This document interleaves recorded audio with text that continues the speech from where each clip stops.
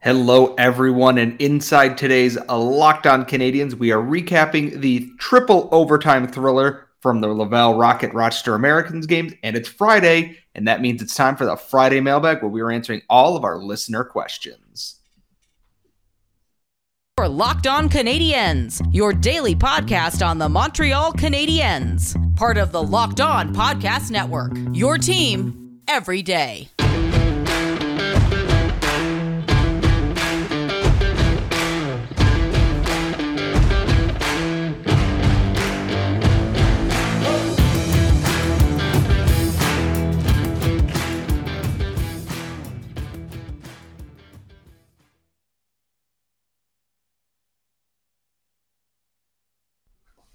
Hello, everyone, and welcome to episode 624 of Locked On Canadiens. As always, thank you for making us your first listen. If you're listening to this wherever you get your podcast, or your first watch, if you're watching this on YouTube, thank you for subscribing on either or both channels. I am one of your hosts. I am the very, very tired, very, very exhausted Scott Metla, and I'm joined, as always, by the active stick, Laura Saba. And Laura, it's been quite a 36 hours, 24 hours inside the Canadiens organization. None of it dealing with the actual NHL team. But before we delve into that, how are we feeling going into this Friday?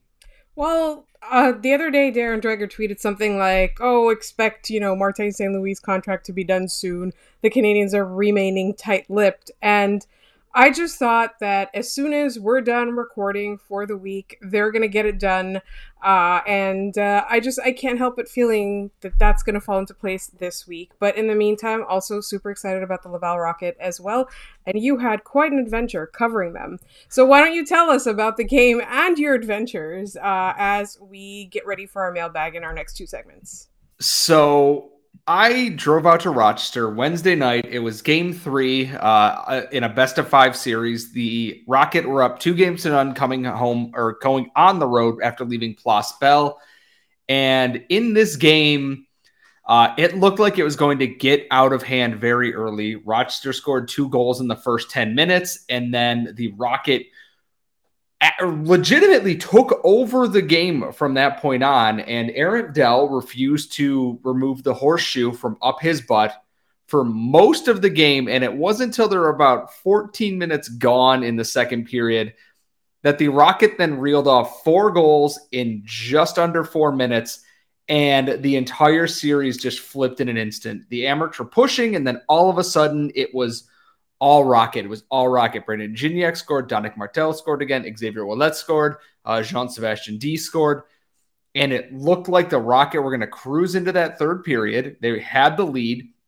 They had put Aaron Dell on his heels. He did the Mike Smith. His hands are up. He's, looking at the bench, looking at the defense in front of him. He was extremely frustrated. And it seemed like the Rocket could just coast this one out, get another goal, and it's all over. That's all she wrote. Everybody's, going home happy. 13 seconds into the third period, the Amerks get within a goal.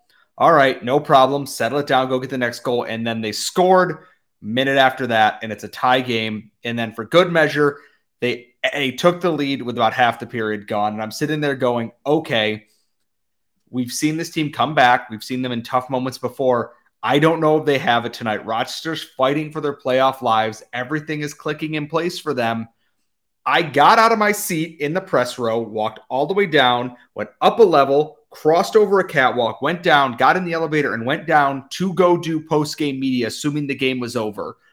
By the time I got my cell phone reception back, the Rocket had not only tied the game, they had taken a penalty and forced overtime in that same window. And it was a very nerve-wracking, not 1, not 2, but 3 overtimes, where in each overtime, the Rocket were the better team, and they just could not get a bounce. There were no bounces outside of the second period for this team, and somehow they still got it done. Minute 51 into the third overtime with Brandon Davidson sitting for delay a game, which was about this far from hitting Alex Belzile's stick. They scored on the power play. Jean-Sébastien Dée, who and after morning skate that morning wanted to, if I am getting my translation correct here from Twitter, put it in the face of the Buffalo Sabres organization. He did just that. He converted an Xavier Willett pass on the power play. The Rockets swept. Everybody very, very happy, very, very yelly. Everyone very, very tired. But when I say the vibes are immaculate, the vibes are immaculate. The Rockets have 3 days off now, and they wait for the next round. I do not hesitate to say it was one of the most stunning things I've ever seen in person. And if you were watching at home, I envy you because you would have been a lot more comfortable and probably a little bit less nervous than I was. I mean, I had my feet up. I was in my PJs. You were stressing out. I was texting you throughout. I felt a little bit smug. But then at some point it started to get really, really excessive. Like I was literally falling asleep between overtimes and trying to force myself to wake up. And then I was like, I should wait and make sure that Scott gets home safely. And I tried to stay up and then I fell asleep and I was like, oh no, I'm a horrible person. But I figured if you didn't get home, Carly would know. So I think that's the funny part is that I parked in the garage. I always park at when I go there. I walk down from Court Street over the High Falls Aqueduct. I get to see the Kodak building. I get to see and walk right into Blue Cross Arena there. The garage closed at 10 p.m. So I had to find a way in and then hope that one of the gates was not closed so I could get my car out and go home. I rolled in at 1:45 in the morning. One of my dress shoes is broken. The heel is completely separated from that. And I'm pretty sure I just got inside, plugged my phone in, and whatever I was wearing, I just went to bed in at that point. One of the most fun nights I've ever had. I never want to do it again, to be quite honest. It was fun, though. It's a story from the road. Exactly. It shows you what this Rocket team is. This is not a team that gives up and quits. JF Houle, the head coach, said once we, even down 2-0, we knew we were coming back. This team has that swagger that they've lacked in the past under previous regimes, and they have it this year. They are never out of a game, even when it seems impossible. And they've had comebacks before, but this year, it is a different team, and they have a tough test. Springfield and Charlotte are both very good squads. They'll face one of them in the Eastern Conference Finals, but for the first time since, I believe, 2011, the Rocket Habs AHL affiliate is that close to the Calder Cup. I'm going to have a piece coming on Eyes on the Prize. I'm going to break down the series a little bit further just because I know people are going to ask about it and what happened and this and that. But you'll have to wait for that. We will share that when that article is good to go. But however, to focus on this show right now, it is Friday. That means it is the Friday mailbag. We've got some YouTube and email questions, and that's all coming up next. But first, I got to tell you about our new partner. They are Athletic Greens, and they are everything you are looking for. If you're looking to get that perfect start in your morning, if you want better gut health, if you just want to eat better but you don't always have the time, you want more energy, a better immune system, whatever, Athletic Greens is there for you. They have 75 high-quality vitamins, minerals, whole food source superfoods, probiotics, and adaptogens to help start your day right. And the special blend of ingredients supports your gut health, your nervous system, your immune system, your energy, recovery, focus, aging, all of these things. And it's so lifestyle friendly, whether you have a gluten-free or a dairy-free diet due to restrictions, has less than 1 gram of sugar, no GMOs or chemicals, and it supports better sleep quality and recovery throughout the day, helps your mental alertness. It has everything you're looking for, and the testimonies speak for themselves. They have over 7,000 five-star reviews. It's recommended by professional athletes, and it's trusted by leading health experts such as Tim Ferriss and Michael Gervais. So right now, it's time to reclaim your health and arm your immune system with a convenient daily nutrition. It's just 1 scoop in a cup of water every day, and that's it. No need for a million different pills or supplements or anything. And to make it easy, Athletic Greens is going to give you a free 1-year supply of immune-supporting vitamin D and 5 free travel packs with your first purchase. All you have to do is visit athleticgreens.com/NHL Network. Again, that is athleticgreens.com/NHL Network to take ownership over your health and pick up the ultimate daily nutritional insurance. All right, so enough about my time in the Flower City again this week. Friday's about the listeners, and we do love our listeners. If you ever want to send us mailbag questions at @LO_Canadians on Twitter, LockedOnCanadians@gmail.com. In the YouTube comments, just don't be a butthead. Simple as that. Laura, what do we have for customers? Jesus. Customers. Listener questions. I guess they are our customers. All right. I'm going to get somebody commenting on the fact that I was on my phone. I was just trying to put the questions together before people start criticizing that. One of the questions comes from a longtime listener and a frequent commenter who we really appreciate, Rick B. Wanted to know if you could talk a little bit about Josh Brook, because we haven't heard about him in a while. And I know that, we earlier, I guess, in this podcast's life, we were a little bit more positive on him. So I'm wondering if you can kind of talk a little bit about what's been going on with him.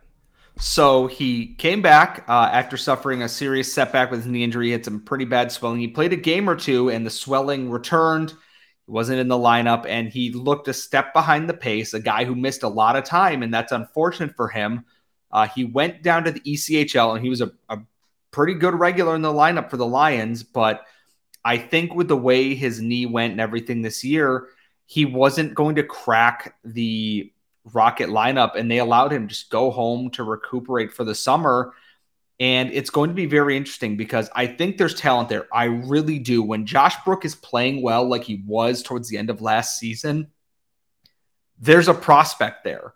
The issue is he's been injured, and the Rocket defense and the amount of guys now with Justin Barron and Jordan Harris, Matthias Norlinder, and all these other guys coming in, the spots are fewer and fewer and fewer, and he's a step behind the development curve due to injuries. But I don't know if he's got a long-term future, at least not with this organization right now. There's a lot of bodies coming in, and he might just not be one of them. I think that's totally fair. Sorry. For a second, I thought you froze there, Scott. I was really, really worried. I thought you were gone. I don't know what happened. All right. So this is another, we have to apologize to this listener, Tiernan Kavanaugh, who has often suggested great topics and great ideas for us to talk about and great questions. We missed this question last week. If any of you heard the episode, we had some audio issues and some skipping, and we had to cut a bunch of stuff out. He first suggested that we have Dylan Waugh on again and talk about the prospect depth and kind of rank them in terms of the goaltending, which I think is going to be really interesting now that Caden Primo's kind of stepping up, because we've had some doubts about him in past episodes with Dylan. But here's a completely hypothetical question from Tiernan. Prior to winning the draft lottery and moving from 5th to 2nd, the Devils had stated that they would consider trading their pick for immediate help. One would have to assume they mean goaltending, defense, and bottom 6. In my dream world, the Habs could trade for 2nd and draft Jiricek. I keep trying to say his name correctly, Jiricek. Solidifying their future at center and at right-handed D. Former EOTP prospect writers David St. Louis, who we love, and Mitch Brown, who's at EPR now, are huge Jiricek fans and think that he's the second best player available in the draft. I tend to agree with them, but I know that isn't the popular opinion. With this in mind, what would it take to get that trade done? Would you have any hypothetical proposals? Would it be worth it, and would you consider it? My proposal would be Petrie, Allen, Flames first, and maybe something else like Paling or Anderson, etc. Is this enough to get it done or too much? I know it's a pipe dream. Looking forward to hearing your thoughts. And this is something that's really interested me, is that everybody seems to have... Now, let's talk about... we've had 3 or 4 episodes about how Shane Wright is the consensus number 1. But everybody seems to have a different favorite number 2, number 3, that kind of thing. And there's a lot of names that I think are popping up a little bit later as we get closer to the draft that I think is really cool. But Scott, sorry, I just kept rambling on. What are your thoughts on this proposal? There's a chart from Michael Shuckers that always goes around Twitter as soon as the draft trade proposals start coming in, that everything is assigned a value between 0 and 1. 1 being the first overall pick. It is full value for this draft. And then it declines from there. And you have to have enough assets, and it's usually based off of draft picks, to add up to that amount to make it work. And the biggest thing for this is, I don't think you can trade Jake Allen with Carey Price's health a concern right now. I would love to have the second overall pick, whether they go defense or Slavkovsky or whatever. But if you're going to trade someone, it's very hard to say, because the Devils do need some help on defense and need some help on the wings in their bottom 6 there. A guy like Ryan Paling might interest them, but it's going to take, like you said, a Calgary first. They're probably going to want Florida's next year or Montreal's next year, which I think is a non-starter based on the situation. And then do you give up a goaltending prospect? Like, I don't think they're going to give up on Caden Primo, and I don't think they have the right pieces to trade into second overall without sacrificing so many assets that it kind of, it's almost a Pyrrhic victory. It's like, yes, we got this, but also we lost 6 other picks in this draft, plus a prospect in this. At the same time, if the Devils are not very smart, which up in the air depending on who you ask overall, you might be able to get Calgary's first and Ryan Poehling and move up to second overall. It would be stunning if that were the case, but it's desperate GMs make dumb moves. And I think if anyone's going to be desperate, it's the Devils, who were expected to be better than they were this year and need immediate help in a lot of places. I absolutely agree with you there. All right, so we've got another question. I know we're getting closer to time. From Paul F. The first question is, can we fix the intro because it says Montreal Canadiens? I thought it used to just be Americans that would pronounce it Canadiens, but apparently it's Anglophone Canadians sometimes as well, depending on what broadcast you listen to. We'll see what we can do about that, Paul. But the question is, do you think younger hockey fans accept the cyclical necessity of clubs rebuilding more than older generations would? Yes. And I think the hard part about this, because we saw this with the Rangers, they were very direct with what was going on. And people were like, this sucks. The hockey is bad, whatever. But there were no misgivings about what they were doing. And I think the Canadians have been very upfront about what's going on. Marc Bergevin never said he was rebuilding or that he was keeping things the same. He just, Marc Bergevin did, where he said a bunch of nothing several times a year. And people went, what could this possibly mean? It means nothing. The younger generation, I think, who has a new way of viewing hockey, because this is not a slight to the older generation. There is some value in looking at the box score and the eye test and this and that.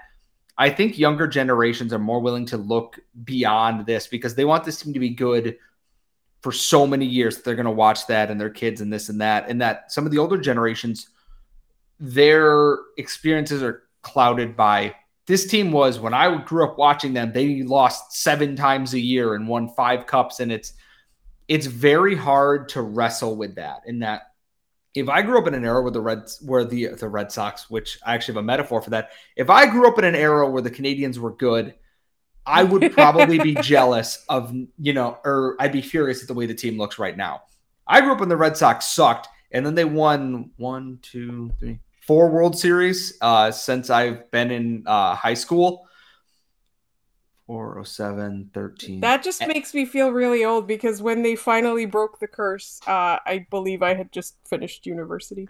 I was in 7th grade. No, I was still in university. I think I was still in university, but yeah. No, I was in 7th or 8th grade. So we have the dichotomy of Locked On Canadians here. So it's here's tough. The thing, though. No. I think that if you're used to winning, you wouldn't accept it. But we're young, we're not used to winning. And if the Canadians do get to a point where, like the Red Sox, they win multiple championships in a short amount of time, we'll become obnoxious about it.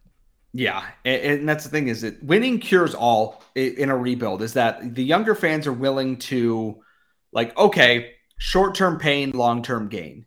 Why drag out suffering and be this team that's like, yay, we made the playoffs.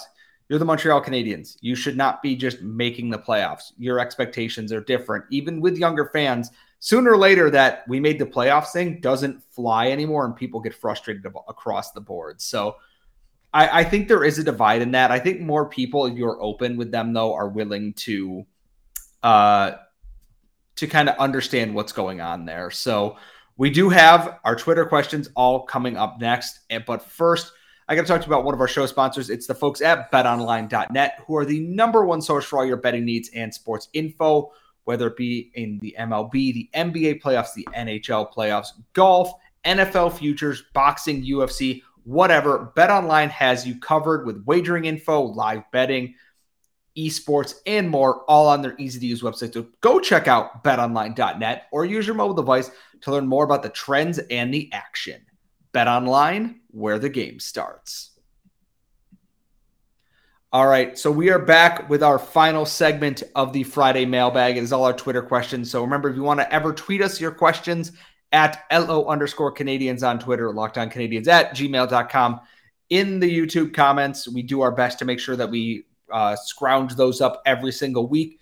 Laura, let's rapid fire through some Twitter questions.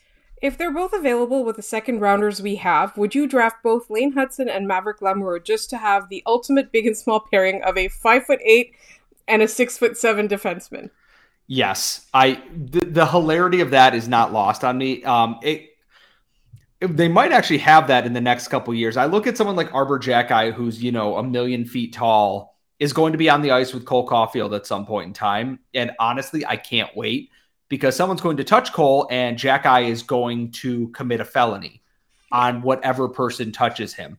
And there's going to be suspensions and penalties and stuff, but it's going to be hilarious to watch as he is younger than Caulfield, but is twice his size. I kind of need that in my life. You thought Josh Anderson looked like the big brother? Imagine the guy who's taller than Josh Anderson doing that next. Yeah, I think so. But I think it's even funnier with defensemen, given our discussion with scouting about size in defensemen and how, I always wonder if a small defenseman is just neglected just because of his size. And there's a whole bunch of debate to be there. But Jeff the Red asks us, what has been the biggest surprise to you in the NHL playoffs so far? I want to say the Oilers, honestly.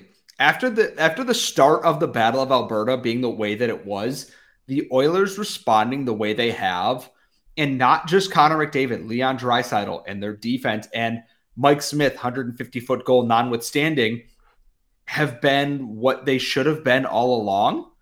And okay, there is one more game coming up. I believe it is at the time we were recording this, so I'm very excited to watch that, because Daryl Sutter kind of reminds me of Claude Julien in the one playoffs, where no matter what they did, it didn't work out, even if they're getting more shots. I'm interested to see if they can respond on home ice there, because they're a team that we both picked to make some noise here, and Jacob Markstrom's been bad, and the stars of that team have gone a little bit quiet despite their best efforts. The Oilers being as good as they have been, and then also Carolina not winning on the road at any point in time, is one of the most bizarre things. Like 0-5 on the road, 6-0 at home. I was going to say the Carolina thing. You better hope you have home ice advantage then if you beat the Rangers, because yeah, definitely. That's the thing that surprised me. I mean, the Oilers, obviously, we thought it was going to go a different way, but the Carolina Hurricanes thing. All right, so Goalie Droid asks us, how much do you think Tyler Toffoli misses Carey Price? I think a lot, and I think I don't regret the trade at all, because it made sense. And I think as Toffoli's there another year, Calgary, if Jacob Markstrom isn't good, there's struggles to be had there. They have good goaltending prospects that are unproven at the NHL level behind him. If Markstrom can't keep up his level play, I'm not saying he's going to look like he has in the playoffs, because it's a small sample size. The Toffoli trade is going to look really good for the Canadiens organization. I think I'm going to miss Tyler Toffoli here, because I think he was a very versatile piece. So you can go top line, second line, third line, power play 1, power play 2, even a little on the penalty kill. That versatility is going to be missed, and that's a winger archetype that they need to fill in the near future. That kind of jack of all trades guy. I miss Tyler Toffoli. That deal was incredible. I miss the tiny puppy and all that other stuff, but I do think he misses Carey Price, looking back at what Jacob Markstrom is doing in net behind him right now. So Randy Hansen asks, is there any administrative position left open or needing creation in Montreal that you feel remains a priority? Scouting. I don't know what, I know they have their scouting staff together, because they've been in Europe at the under 18s, at the World Championships, and I assume they're probably keeping an eye on the CHL playoff stuff. I can confirm to you, there was no one from the Canadiens outside of, I would have to double check the press box list again, but none of the big names are in Rochester to watch the game. I think that they know what Jesse Alonen is. They know what Raphael Harvey-Pinard is, what Caden Primo is, and they're trusting JF Houle and his staff to kind of handle that while they get ready for the draft here. Scouting is a big one, and I think, continuing to make efforts in, diversity and awareness and things like that are always good things to fill. Chris Boucher will obviously fill out his own analytics staff a little bit. I'm curious to see what the next steps for that are, because they built a very good platform to start. So I think analytics and scouting are probably the two biggest things they're going to work to fill next. So there's a question from JDubs93 about the mix of vets and youth in Laval. And I want to table that because it's going to be a whole segment and we're running out of time. So let's rapidly fire through the remaining questions. Randy Henson asks JDubs93, we will talk about it probably on the Monday episode because we have a special guest lined up for the Tuesday episode. Randy Henson, is there a more overlooked prospect in Montreal than Oliver Kapanen? Yes, maybe William Trudeau, who is playing in Charlottetown right now. We literally forgot about him on the episode we planned to talk about him. Yeah, where we talked with Matt Drake about the Q Press. Who's the other guy? Oh yeah, the defenseman who plays on the same team as the guy we spent 5 minutes talking about. The hard part about Kapanen is he's bounced around a couple of leagues. Obviously he's still very young. I'm a big fan of his, and we're going to get to see him again at World Juniors this year, I believe, because I believe he was on the Finnish squad at that now canceled tournament, and maybe a little bit of time has helped, add some pizzazz to his game, I would say. And that World Juniors tournament is going to be a big showing for him because the eyes are going to be on him in Edmonton and Red Deer, where they moved it to. So you are right in that when we play Remember Some Guys, shout out, maybe it's Ian, that I definitely forgot to remember Oliver Kapanen on a lot of my scouting stuff. Kevin asks us, please weigh in on a long-standing, truly ridiculous dispute. Is a chocolate-covered Ritz cracker still a cracker, or is it a cookie? It's still a cracker. It's still a cracker. It's still a cracker. It's just covered in chocolate. Cookies are made with sugar and all this other stuff. Cookies and crackers are not the same thing. Yes. One is salty, one is sweet. Even if it is covered in chocolate, it is still a cracker at the core. So, and here's how I like real quick. You can crack up a cracker, like smush it up and put it in a cookie. You can't do that with a cookie into a cracker. So just remember that part. Jeff the Red asks us, how did you both get into podcasting? Have either of you hosted a regular podcast before this one? I used to produce a radio show called Hockey Primetime with Connor McKenna on SiriusXM. That ended, as most media jobs do. I got kind of headhunted / recruited by Sean Woodley, our boss at the network, to host this one, and I dragged Scott into this adventure with me. Scott, I know you used to be on the Absent Minded podcast. Am I wrong? Yes, that name was actually my idea. We were sitting around one day, and I used to do that with Patrick Bexell and Jared Book and whoever else we had on at the time, where we just talked about all the goings on with that. And once this show kind of kicked into full gear, I took my step back from that. Every now and then I will pop on to talk with them, but this show is my first and foremost. I've done other shows with people, but never as much as I put into that, and especially not the effort and time I've put into this. So Jeff the Red asks, what are your favorite patios where you live and why? That's tough. I mean, I know Montreal, it's terrace season, if I'm pronouncing that correctly. Around here, most of the breweries and pubs and stuff have a nice patio. Carly and I have really started to enjoy a place called Buffalo Brewing Company, all classic style light lagers and everything. We sit out back, nice little picnic tables out, Adirondack chairs, hang out there, have a drink or two, and then go home. And just sitting right out in front, we have a nice stoop, a couple of comfy chairs, book, laptop, whatever, and it's perfect. I don't have to go more than 15 feet from my front door.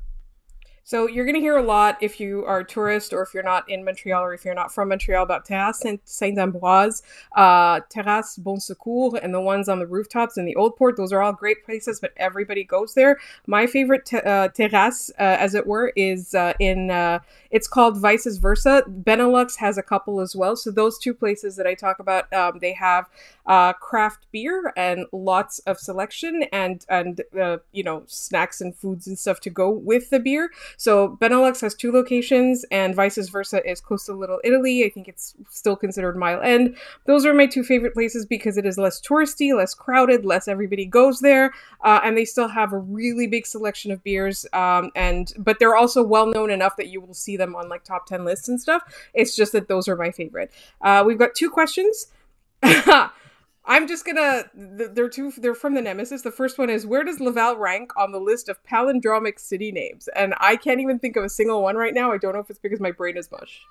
I cannot think of this either, nor am I going to try to think of this right now because I know that'll just infuriate Will Moore and he's going to call me a coward on Twitter in the morning, which, you know what? Whatever. I'm running on 3 hours of sleep, so deal with it. So I'm going to say it's ranked the top one because it is the closest to me and it's the only one I could think of, and I didn't even realize it was the palindrome until he pointed it out.